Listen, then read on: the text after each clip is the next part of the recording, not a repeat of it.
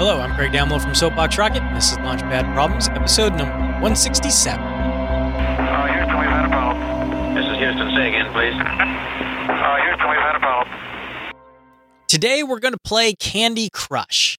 So, unless you want to use your phones for crushing candy, put them away because this is not the popular phone game or the popular game Candy Crush. This is actually crushing candy. So, the challenge is to identify which candy can take the most pressure before it crumbles, cracks, breaks, squishes, melts.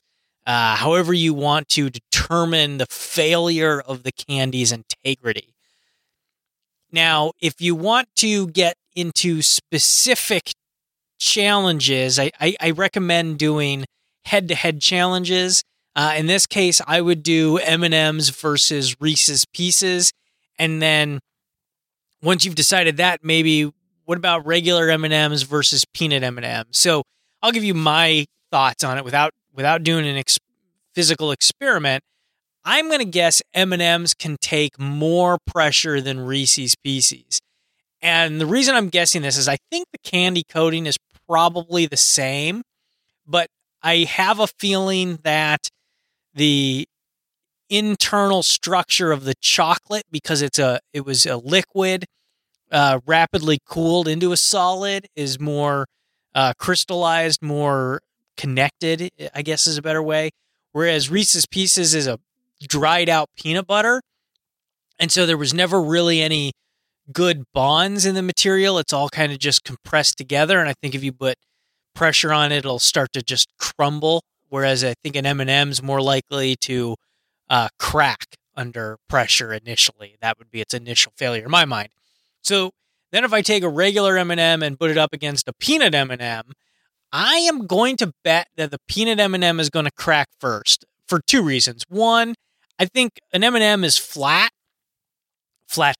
and if I do it on the flat face, it's going to spread that pressure out. Whereas with a peanut M&M, I'm pressing probably more on one specific spot. Also, I think the peanut inside, well, I know the peanut inside has a split in it, a natural split. So that's a natural point for a failure. And so that's why my guess is that the regular good old-fashioned M&M is going to beat the Reese's Pieces and the peanut M&M in my version of Candy Crush. So there you go. What are your favorite candies? Which ones do you think has the best chance of standing up to pressure? Feel free to get some candy out and try it, because worst case scenario is you get to eat the candy afterwards. So thanks for listening. Let me know what's your favorite candy. Let me know on Twitter at Soapbox Rocket, or send me an email, lpp@soapboxrocket.com. Thanks. Okay, we checked all four systems, and you go on modulation, all four, and keying was a go. Roger, you're loud and clear here also. So I've gotten feedback in the past of people want to know where I get the questions from. And, they really come from different places. It's a lot of times just talking, usually to my wife, and we just kind of are talking about something, and an idea will come in my head, and I'll jot it down and remember it. This one I actually thought of, for whatever reason, I was thinking about the movie E.T. And there's a classic story, wives' tale, I don't know, I guess I'll tell you it's true, at least according to Snopes.com, which, if it's on the internet, it has to be true. But Snopes said it was true, and in the movie E.T. in 1982 had gone to Mars, the maker of M&M's, and asked them to use their name in the movie and use M&M's. And I'm guessing part of the story is they probably wanted free M&M's or money. And Mars said no. So they went to Hershey's, and Hershey's said yes and put in Reese's Pieces instead of M&M's.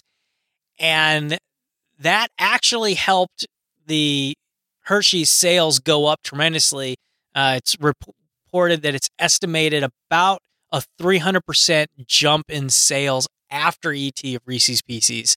So not always the best business decision to give your product away, or, the classic argument of, oh, but you'll get free advertising, doesn't always work. It worked in this case. Anyways, I was thinking about that movie, and I thought about the Reese's Pieces, I thought about the M&M, and I was like, well, let's do a head-to-head. Which one would go better? And then just kind of expanded it, the problem, so you can use it with a lot of different candies. There you go. That's a little bit into where the question came from.